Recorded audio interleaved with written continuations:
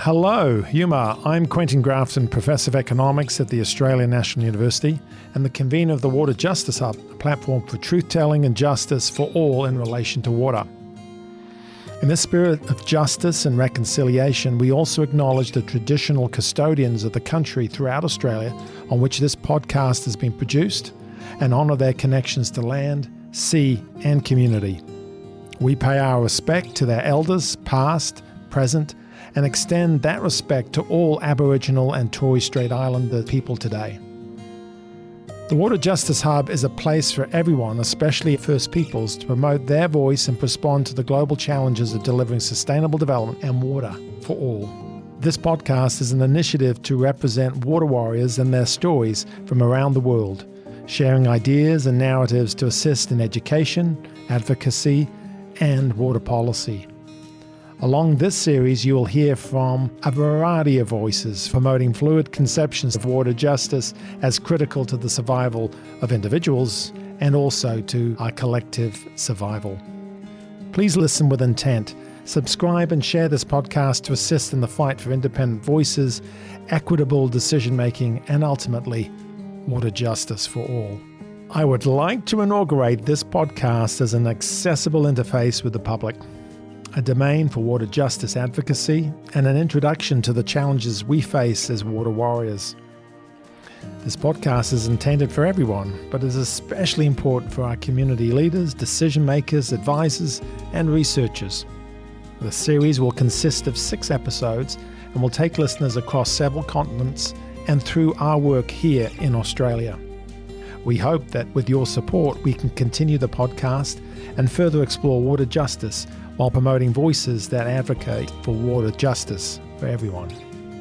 The hosts of this podcast are Catherine Taylor of the Australian National University and Timothy Whiffen, our producer. They will discuss a variety of issues with guests and draw comparative learnings to take to our individual circumstances.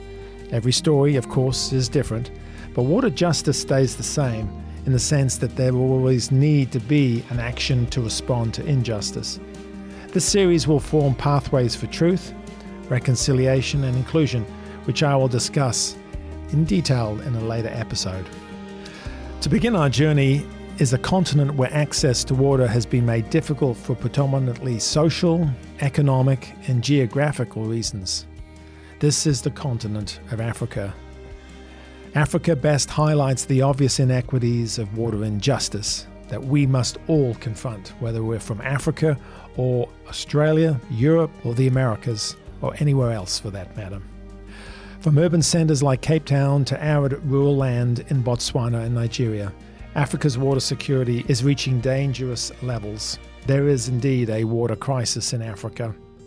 Kat and Tim have conducted interviews with a range of experts who demonstrate our multifaceted dependence on water, the origin of these water crises, and the approaches needed to bend towards water justice. Over to you, Kat and Tim, and thank you for your time. Thank you, Quentin.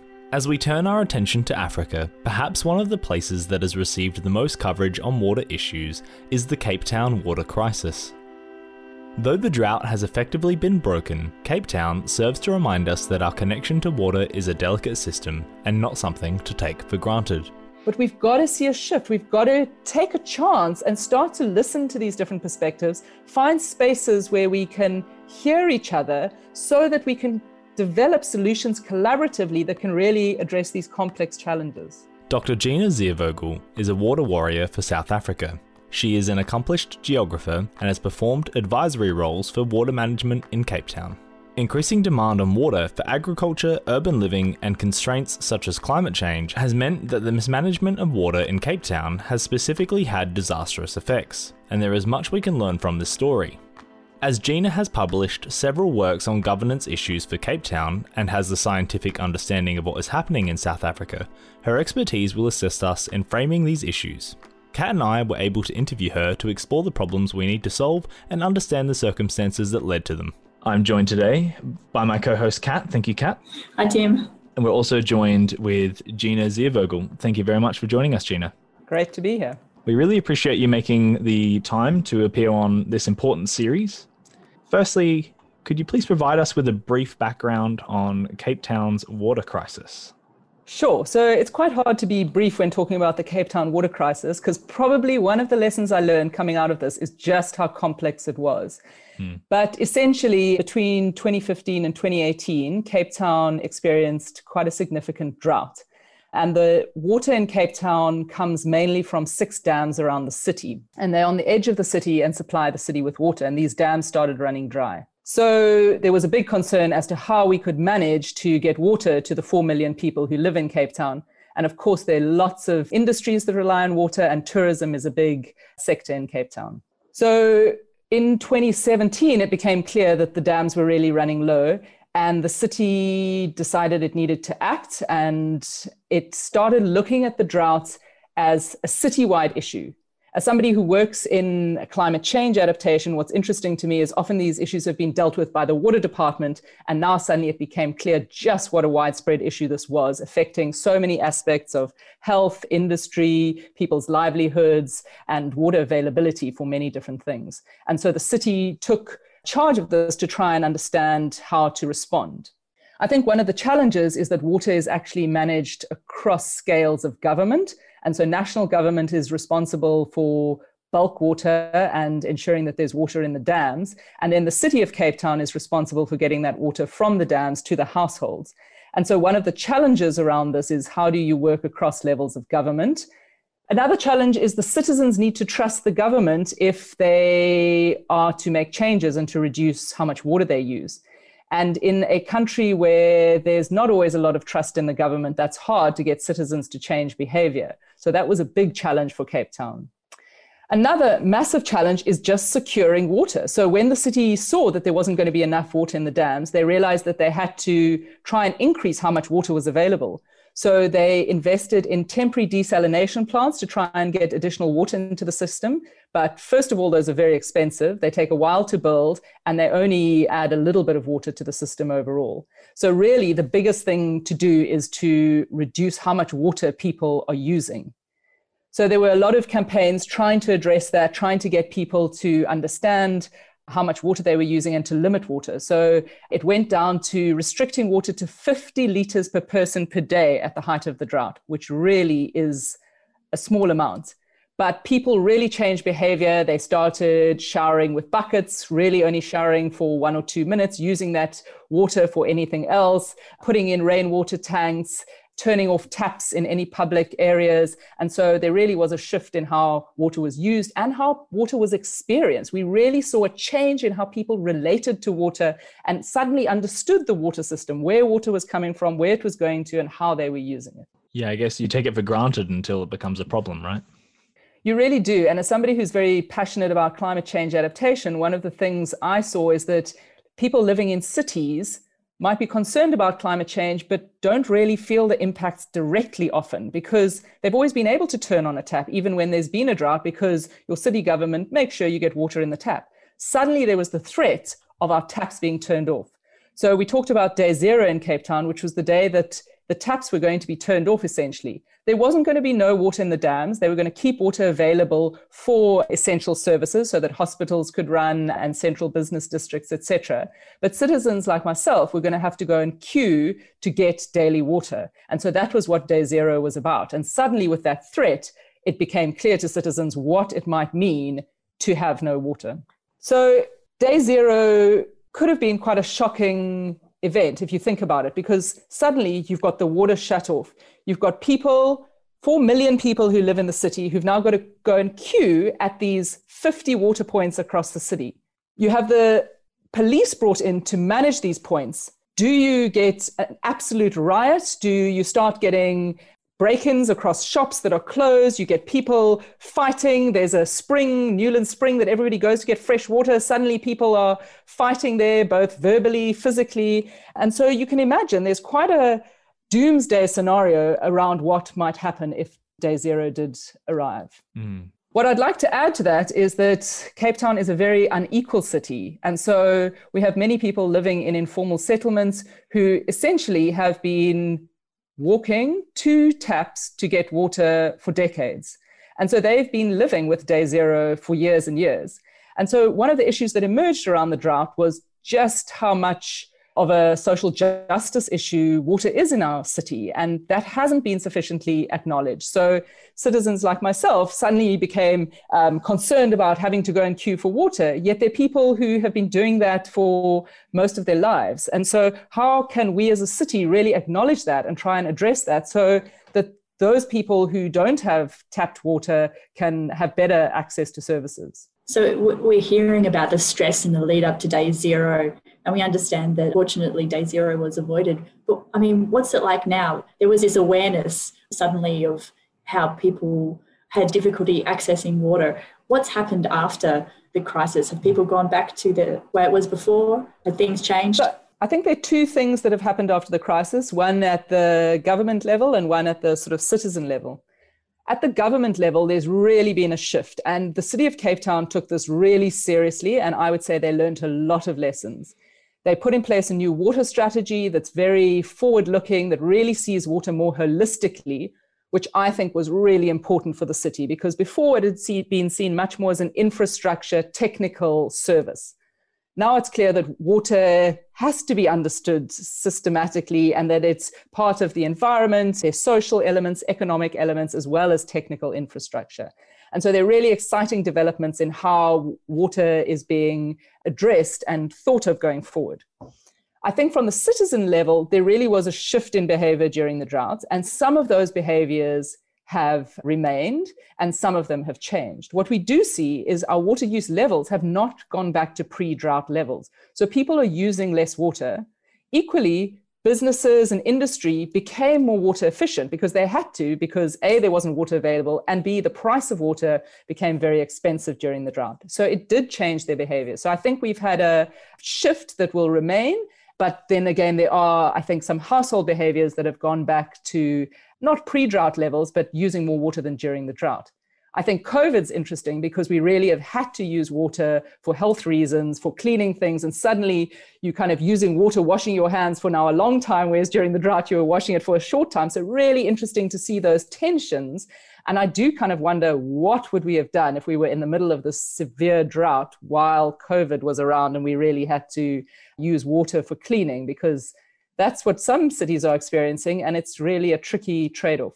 Yeah, far out. Yeah. It's like a joint problem, right? You've got that drought, which you sort of can't help. So you've got a problem on the supply side, and then you're trying to deal with, I guess, policies that lessen the demand would be probably an accurate way to describe that. What kinds of policies or actions were taken to deal with that at the time? So one of the ways to deal with demand is pricing and restrictions. What was interesting is that some of my students did work on this and colleagues, and actually pricing has less impact than you might think. So yes, water was getting more expensive, but actually our water is relatively cheap. The restrictions were more of a concern to people. How much water are we allowed to use? Oh, we mustn't go above this. We need to stay within this block. There were policies put in place that meant that if your household used more than 20 kiloliters, then you would be cut off from water and have a water management device put in place. A water management device limits your flow daily. And so those households that were using a lot had those put in place. What's interesting is that many poor households in Cape Town have water management devices that the city installed before the drought to try and manage debt. So if households had built up a large debt because they hadn't paid their water bills, they would then get a device installed so that they limited their daily water and could afford those water bills. And in fact, they didn't have to pay for water then because that 350 liters a day was free.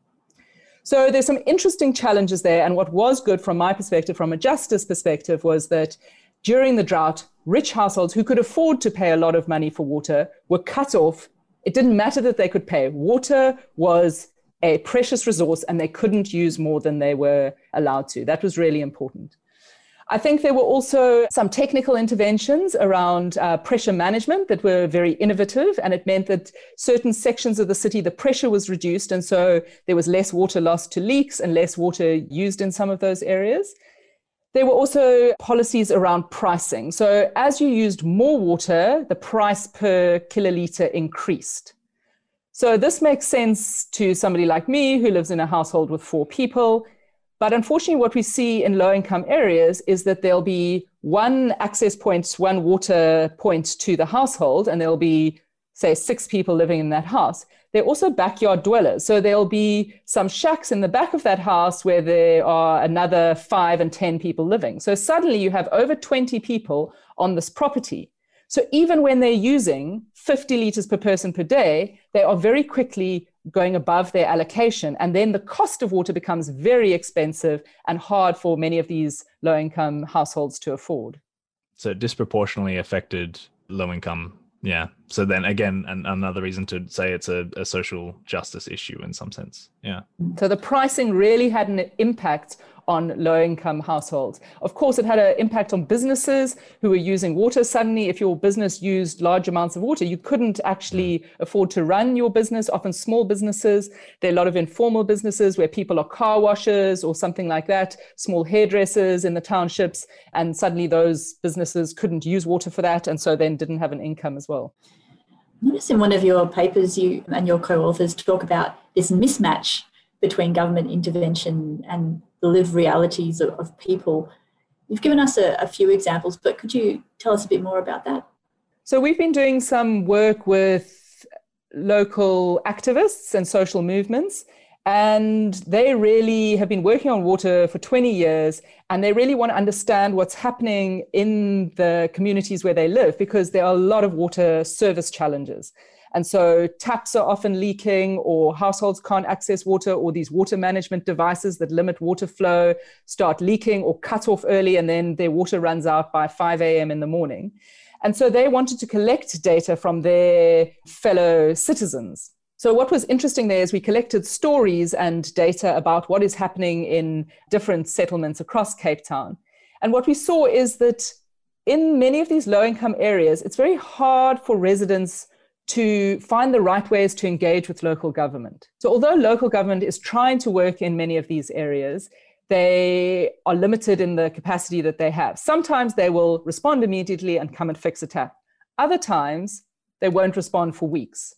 So it becomes quite frustrating for residents to know how to resolve their problems. And so often they have to try and figure it out themselves. They might have to employ a local plumber, which is actually sometimes illegal, because now this is a city-installed tap, yet it's been leaking or it hasn't been working, and they need water, so they need to resolve it somehow. So that's where the mismatch comes in.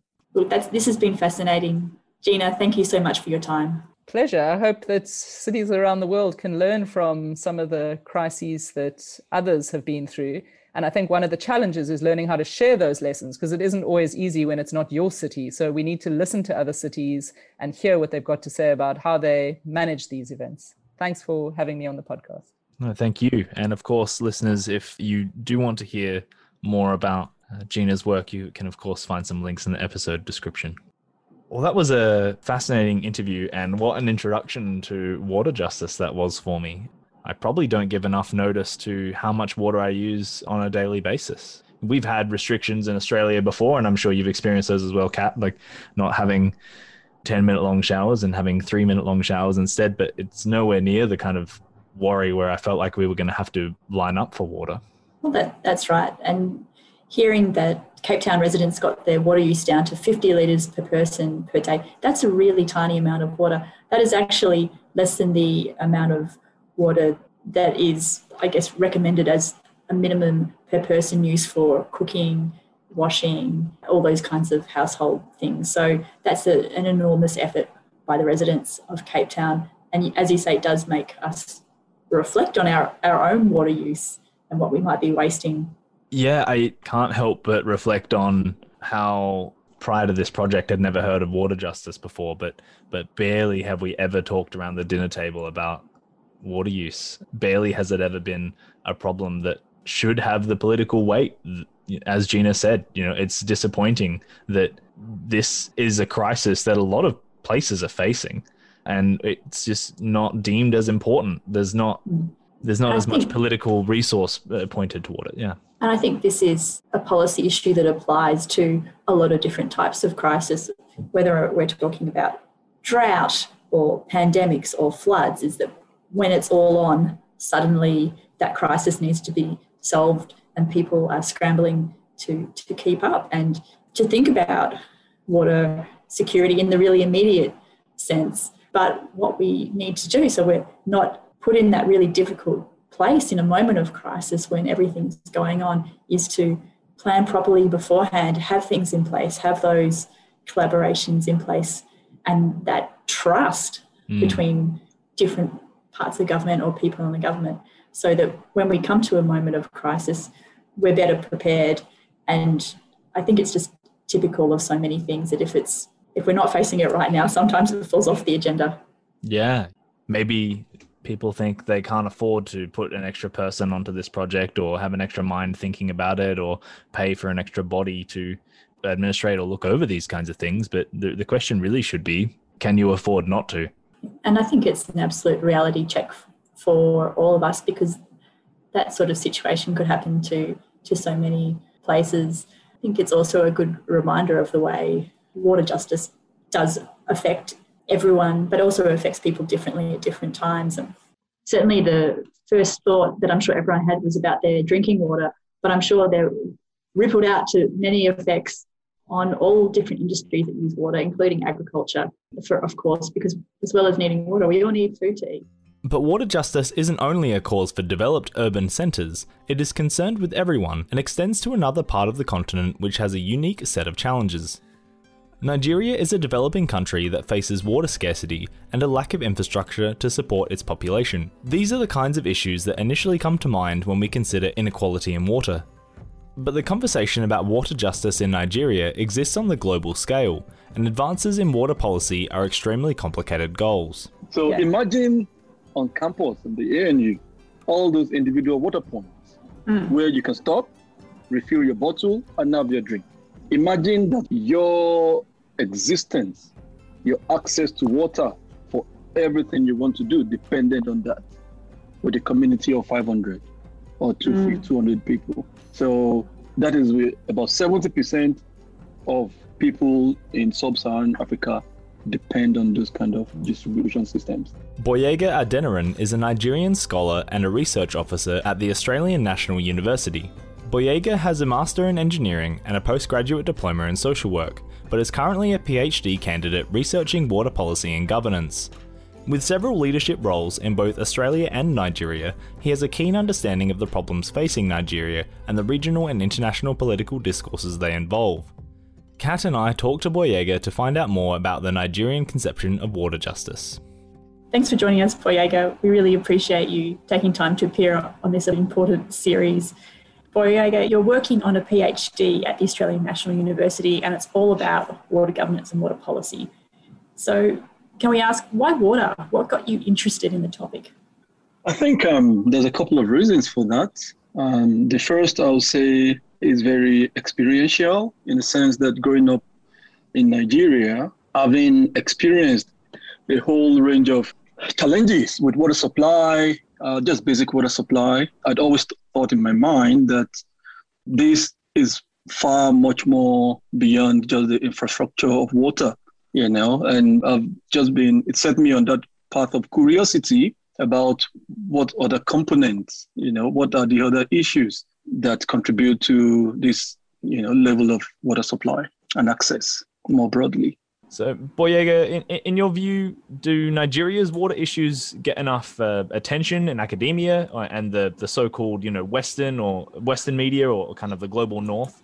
Thank you very much, Tim, for that question. I think that's a very, very pertinent question.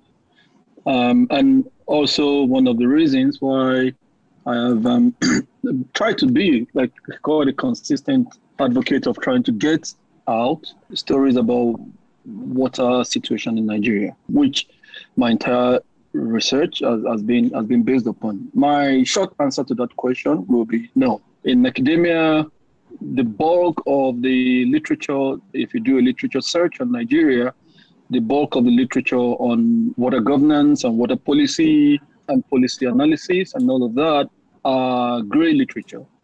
These are literature largely from multilateral organizations, NGOs, and all of that. So in terms of a real peer-reviewed literature, there is a massive, massive, massive gap. And To add to that, I think that speaks very, very poorly. It doesn't cater to the role, the very, very critical role that Nigeria plays within the West African region, the Central African region, and more largely the entire Sub-Saharan African region. Nigeria, in terms of its demographics, is about 210 million people.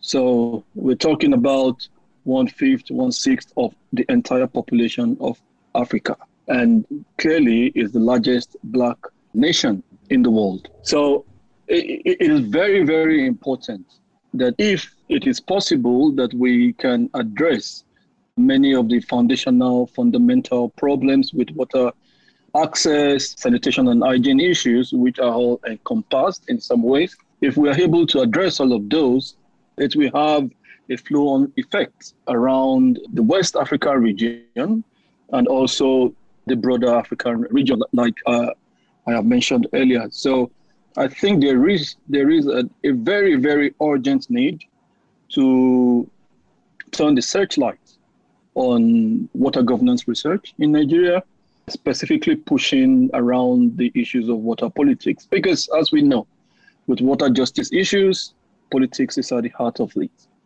So that is one of my issues. So, but I reject the idea that provision of water from a centralized system is a Western idea or an ideal.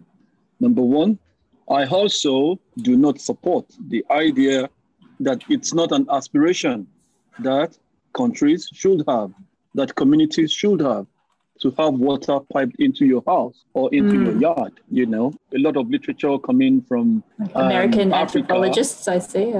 Yes, you know, the way they problematize these centralized systems is like, yes, it's good to problematize. Like, you know, I'm a critical scholar as well. And I don't have a problem doing that, but not in a way that can ensure that there will not be sustainable water access. The history and the trajectory of Western nations, some Asian nations, Malaysia, Singapore, in terms of attaining over 90% access to water at an individual level, is a history of centralized systems. That is the reality.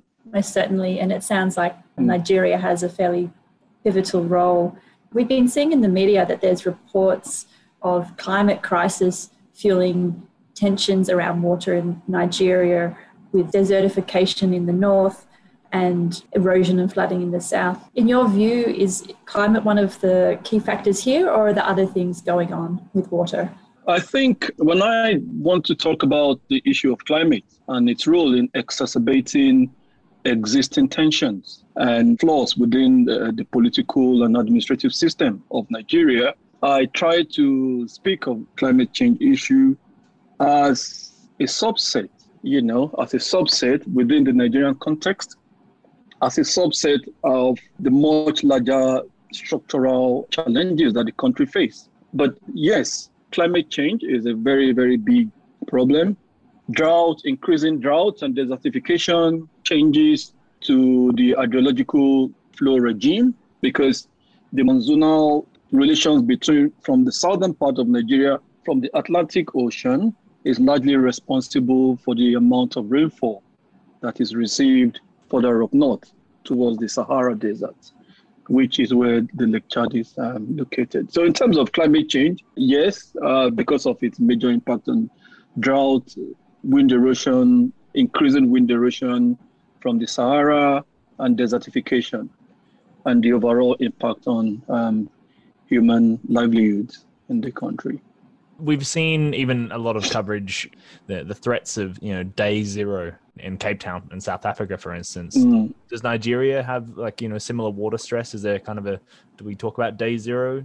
That language is not one that is used in Nigeria. Right. That language can only be used in an environment or a society where there is a level of water accessibility. The language of day zero is deeply, in my estimation, deeply connected to, you know, fully functional centralized water systems. In Nigeria, about 70 to 80% of Nigerians do not have access to water coming from centralized systems.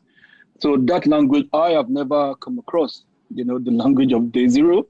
in any literature, any document on Nigeria. It speaks very broadly to this difference.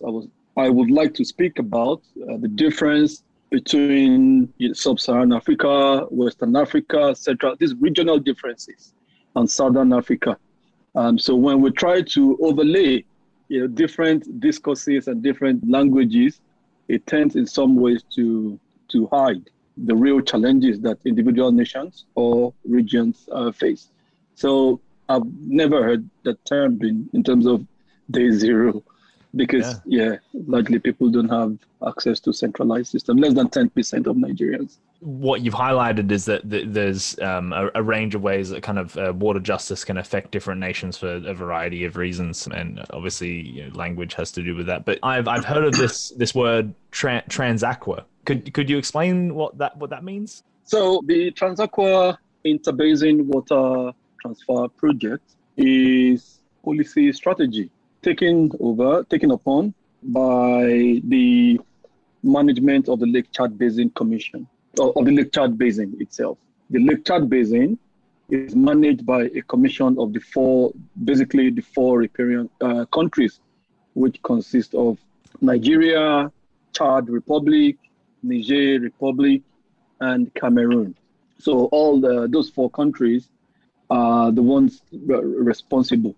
I have to say that about 90% of the human population suffering from the effect of the Lake Chad, the receding, the drying, desiccation of Lake Chad, Nigerians, they live in Nigeria. So the Transaqua is a project that is designed to take water from the Congo River, about 2,400, 500 kilometers away from the Congo River, to replenish the drying waters of Lake Chad. But there's a lot of politics around the idea itself, its feasibility, its necessity, urgency, that has been known for over 40 years. That's quite a long time. And you mentioned that there are kind of four key countries, but there's also global actors like China and the European Union. Can you talk a bit more about the politics of the situation? I think with the scope of the project, if or when it is completed, the canal will be the longest interbasin transfer in the world. Maybe only next closest to it will be the Three Gorges in China. When you have, for many least developed countries and middle income countries, when you have huge projects, mega water infrastructure development like that, there is no way they can proceed without the intervention of multilateral agencies and largely Western actors. It sounds like it's very complex and multi-layered. As a Nigerian person, but also a scholar of water governance, what do you see the pathway forward being? What would you like to see happen? I think with the construction of the Transaqua, I probably wouldn't want to make any big judgment on that. That's okay. But it's one of those, white elephant projects. It's something that is, I can say quite boldly, will never happen unless there is a different strategy employed by the proponents of the advocates of this project to break it down in a way that it can escape the sight of environmental NGOs who have been at the forefront of opposing it, and also even some of the local members that do not see the drying up of the lake as a problem caused largely by climate change or desertification. So there are all these competing understanding of the nature of the problem, whether it is cyclical, whether it is permanent. There's overwhelming evidence that the drying up of Lake Chad is a cyclical issue, dating from reports written by European, we call them vagabonds sometimes, but explorers, European explorers in the 19th century, speaking about some of the realities of what happens today. For example, the breaking up of the lake into the northern and the southern part. That was recorded in 1908. It's not a new phenomenon. Yeah, but since there's been significant decrease from between 1963 and also a point I would like to make is the issue of public accountability. And by that, I'm not just talking about financial misappropriation of funds. I'm talking more specifically about project implementation. So in 2016, there was a plan called the Buhari Plan. The Buhari Plan, that is the name of the current president, is a short-term, medium-term, and long-term plan.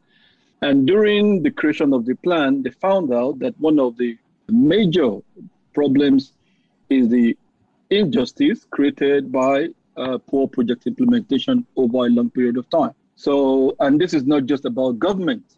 It's about contractors, it's about funding agencies, it's about even the collusion of certain powerful people on the ground over a period of time. So I think that's a very critical point. Increasing public accountability, it's a really big issue. Well, Boyega, thank you so much for telling us about some of the water justice issues and structural issues and politics. I feel like we could do an entire podcast series just about Nigeria and water if we had time.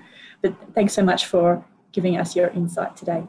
Thank you so much for inviting me. I'm really glad. Thank you, Boyega. Well, that was a fascinating conversation. Thank you very much for introducing to your colleague, Kat. It's a pleasure and a privilege to have Boyega as a colleague from the Australian National University.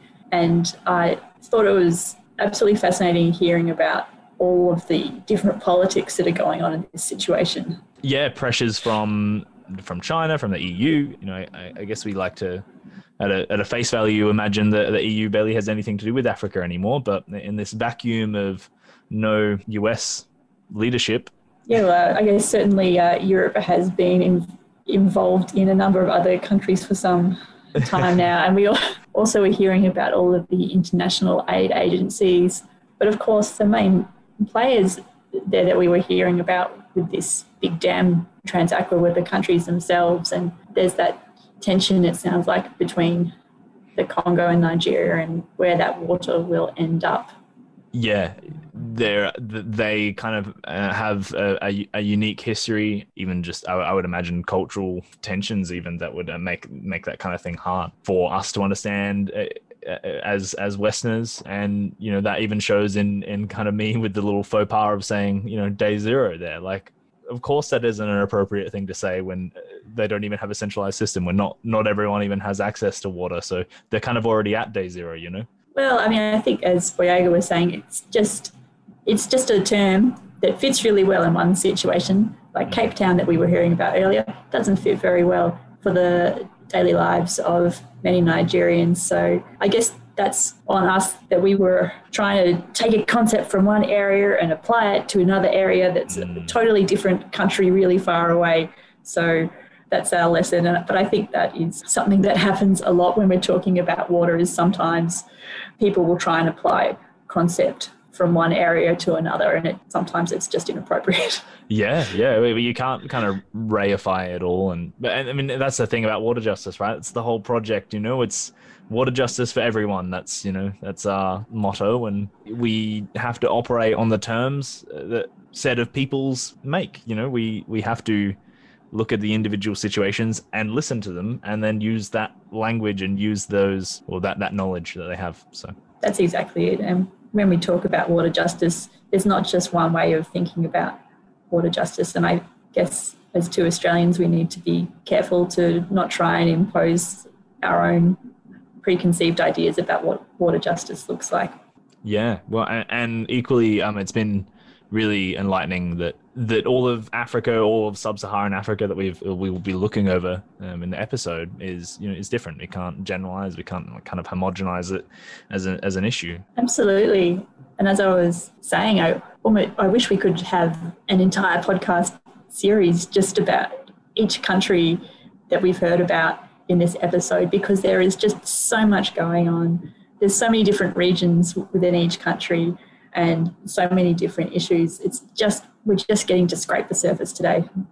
Yeah. Well, we have to move on to other issues in Botswana, but certainly over the series, we'll be able to look at different continents as well in different situations. So, with such a scarce resource at stake, it is important to remember that water isn't just for human consumption. Entire ecosystems depend on water supply and weather cycles to survive and thrive. And when we consider the mass extinctions Africa is threatened by, our attention should be turned to our Earth cohabitors, wildlife. Flora and fauna don't receive a significant amount of political attention, but they exist in a tight and delicate balance with us.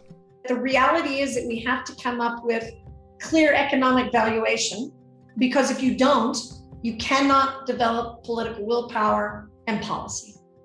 Because in my experience, government, particularly in economies that are struggling, they have to argue it on the basis of income, wealth generation, and food security. So we need, as scientists, as people advocating change or voice for a different sector or maintaining conservation, to realistically figure out how can it work for society in that environment. Dr. Kathleen Alexander is a professor at Virginia Tech University, director of the Chobe Research Institute, and the founding member of the Center for Conservation of African Resources, Animals, Communities, and Land Use, or CARICL. Kathy has a deep understanding of diseases at the human, wildlife, and environmental interface, and has worked with the Botswana government to advise and direct policy for wildlife conservation and to improve public health. Water is the basis of life on Earth, and so the quality of water is as important for animals and humans alike as much as the quantity. And like our water use affects animals, so too does their use of water affect humans, as well as the greater environment. Kathy's work with wildlife in southern Africa directly relates to the environmental shifts with water quantity and quality changes that affect humans in more ways than just thirst. Kat and I were able to speak with Kathleen to discuss the critical roles for wildlife in the continued operation of environment systems. Dr. Kathleen Alexander, thanks so much for joining us today. Kathleen, we really appreciate you making time to appear on this important series. We'd like to start by asking you could tell us a little bit about wildlife and drought in southern Africa. Wow, that's a big topic, isn't it? Because it's sort of the lifeblood of everything that happens here. In fact, actually, interestingly, just to back up a step, the currency in Botswana is called pula, which is rain. That's how important water and drought is to the socioeconomics, the culture of the people here, and actually across the Southern African region. So drought really just sort of governs everything. It's sort of the possibility of what can and can't happen. And of course, the poorer you are, the more you feel those environmental impacts. And of course, when we talk about wildlife, it's wildlife, people, livestock, it's the whole ecosystem and the biodiversity and the plants. So a wellspring of growth and opportunity, food and options, and then very little. We did have a recent drought period where it was just, we were losing cattle, wildlife. I mean, it was just a very difficult time. And, in the olden days, back before we had fences and so many people, animals moved and people moved to where water was. We just don't have those opportunities anymore. So drought impacts us quite profoundly because we live in our location and we're constrained to whatever resources happen to be there. And now those resources are so variably allocated, both in time and space, not only from utilization, but climate change, and from just the types of dynamics that are inherent to Southern Africa, that wildlife, drought, the human condition is really variable over time. Far out. You'll be looking at a lot of endangered species as well, and I can't imagine that a drought or undersupply of water is helping any of those situations either. No, indeed not. And I think, when we start talking about endangered species, they really just show us the most vulnerable of our wildlife populations. But really, it's the whole community that suffers, the haves and have-nots. And so there are species that do relatively well. The animals that are water independent, but then if there's no forage, because there's no rainfall, then we still have problems. So, the difficulty always comes in the times of scarcity, because scarcity is by definition lack of enough for everyone, including wildlife, livestock, and people.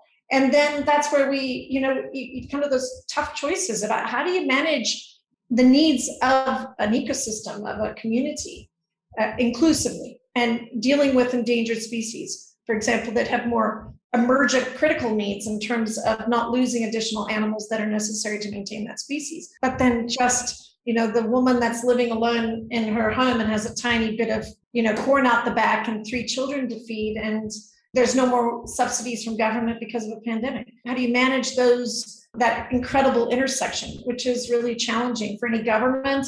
And that's why I think actually, as we look at issues of social justice, we're all advocating, or there is a sector that we represent in some respects. However, it's the culmination of the survival of all those, balanced culmination, that really is the sustainability there. There's no one angle that you can take. It just doesn't work that way. If you fail to think about what's going on with livestock or with wildlife or with people, and you look at one element of it, you will miss the whole picture. And it's the complexity of the whole picture that really challenges us for the solution, because that's where the problem lies. It isn't any one sector or any one entity that's vulnerable. That's it. We are talking about complex systems here. And I think you made a really good point now about how dynamic the environment is as things change. Sometimes one species is favoured and another species is not. Equally with water, we think a lot about water quantity, but we need to think about changes to water quality and what that does to the system. And I understand you've recently done some work on water quality and drought. Kathleen, could you tell us a bit about that? Well, it's really fascinating. I don't think I realized how complex it was. And I started actually working on water quality because, diarrheal disease is such a common problem across Africa, and it takes a lot of lives. And yet it is such a quintessentially solvable problem. Even if you have poor access or you have the quality is low, so you have quantity but low quality, you still can boil your water, but people don't. So again, we're just talking about the complexity of the problem. So you might have a resource problem, and then you have a sociocultural problem where I'm not willing to take whatever steps it is to protect me. And that's and we can talk about that because that's a hugely complex issue as well. But what we found really is that we were seeing these big fluxes and increases in E. coli, and E. coli are used to monitor the fecal load in the water. So how do you monitor natural water resources for their quality? We look at sediment levels, and we look at E. coli as an indicator of what's going on and what are the inputs. So going from one spectrum to the wildlife issues, which you raised, let me take a step back and just explain that surface water, of course, and access to surface water, proximity to surface water is a huge, everybody wants some, particularly in dryland savannas where there just isn't. So people need access, livestock need access, wildlife need access. Now, the idea that wildlife need access to riverfront is really not usually high on the political agenda, and it's sort of burrowed into the conservation topic, and that has only a limited amount of priority. But what was really important and interesting about the work that we've done here is we've been able to identify that it's not really necessarily a conservation priority. It's a human health priority. And what we found is that as you compress and limit your wildlife population, which you need because it's an important engine of growth, you degrade the riparian area. And we were seeing all the areas of the most significant declines in water quality were spatially associated with where we had the most elephants. So now what is the argument there? The political argument that now has leverage in Parliament is to say, listen, we cannot afford to de-gazette any more of our riverfront, because when we do this, we compress wildlife.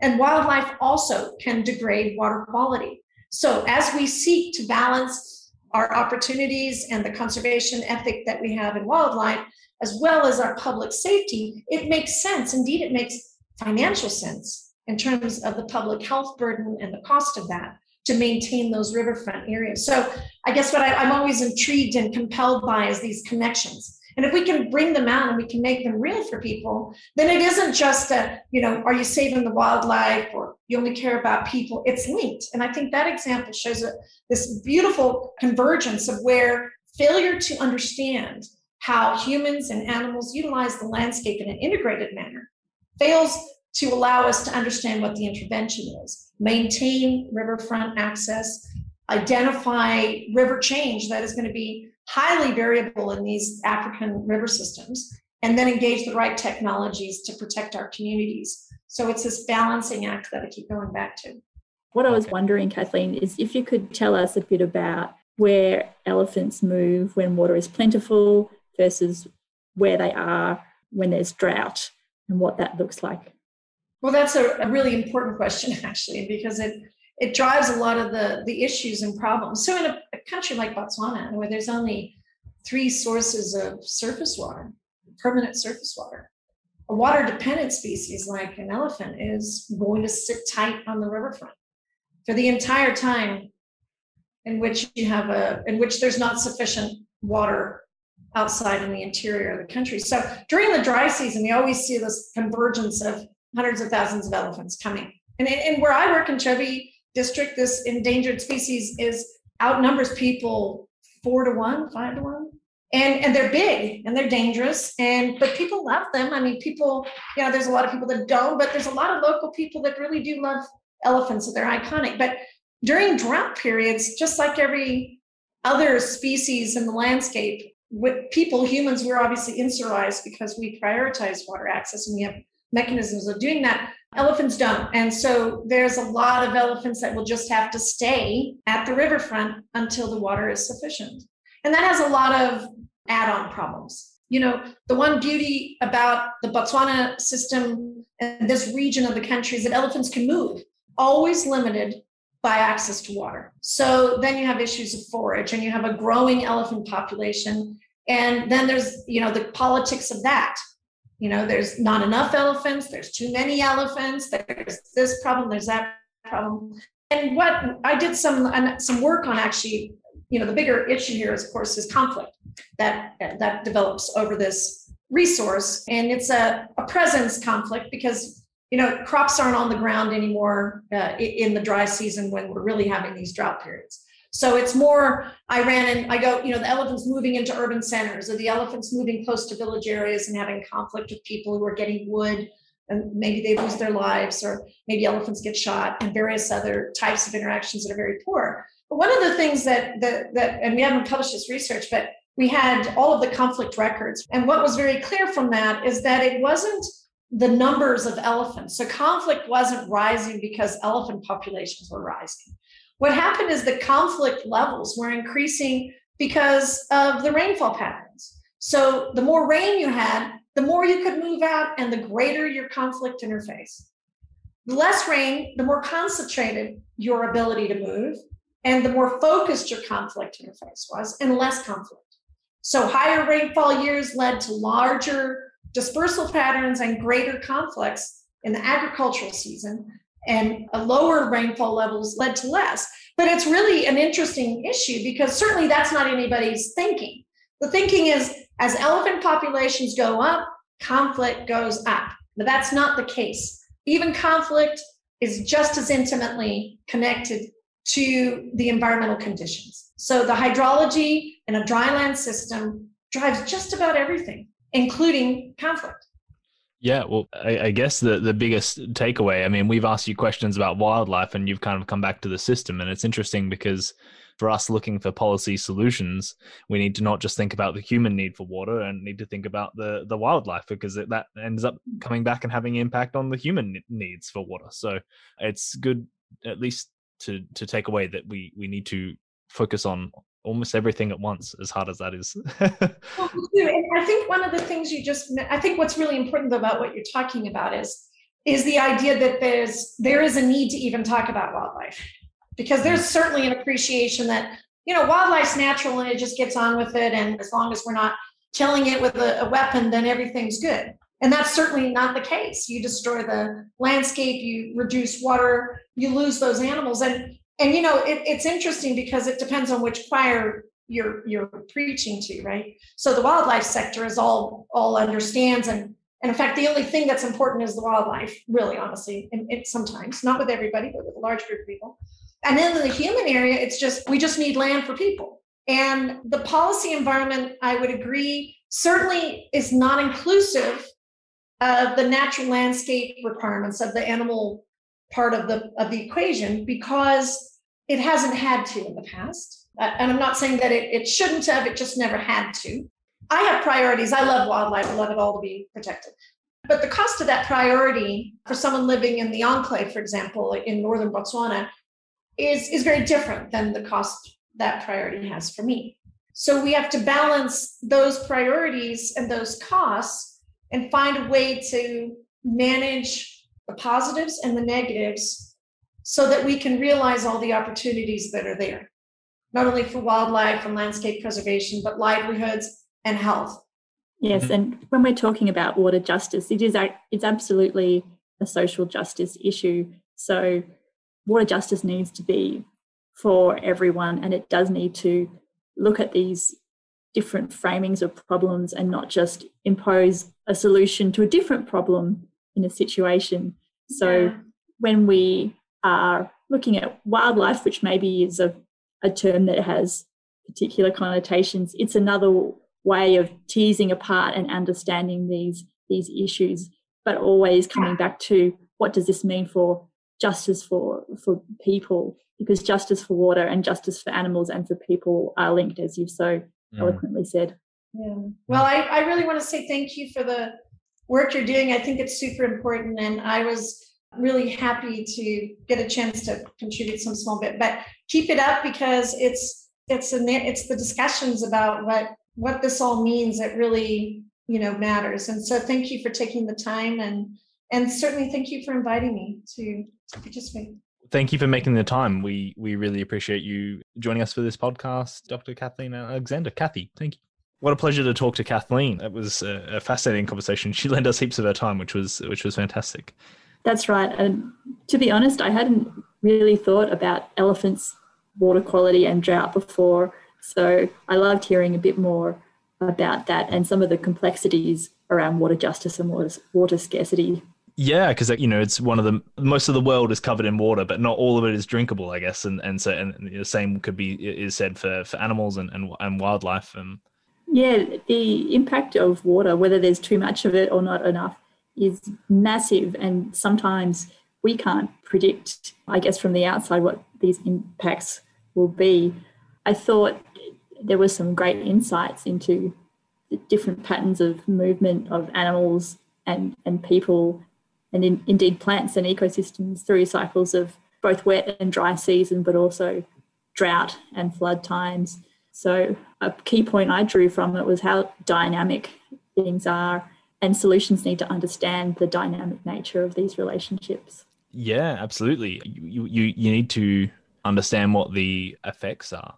Looking at the diarrheal disease coming out of the water quality when there's less water, consequences that we might not have thought of unless we had Kathleen to explain them. So I guess it's important, like Gina said, to talk to all of your stakeholders and listen. That's right. And then there was that critical point that Kathleen made about the way problems are framed and understood, and not taking a solution to one type of problem and just going plonk, let's put it in this other situation. So it doesn't necessarily respond to the problem, and it can even make problems worse. True. As Kathleen said, you need to look at the limitations of the land that you're on. Like Africa can't be a predominantly agricultural economy.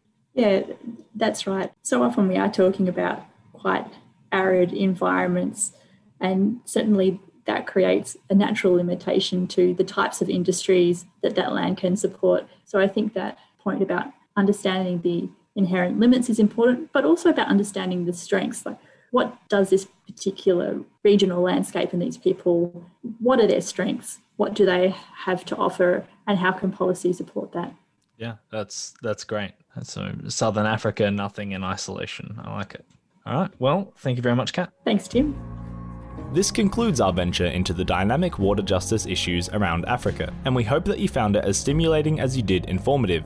We look forward to journeying further into this immensely deep topic in future episodes. For now, if you found any of these interviews of particular interest, you can find out more information about our guests' work in the episode description. Please consider subscribing to the Water Justice Podcast and sharing this episode, as it helps spread the ideas of water justice. We hope you'll stay tuned for future episodes, but bye for now.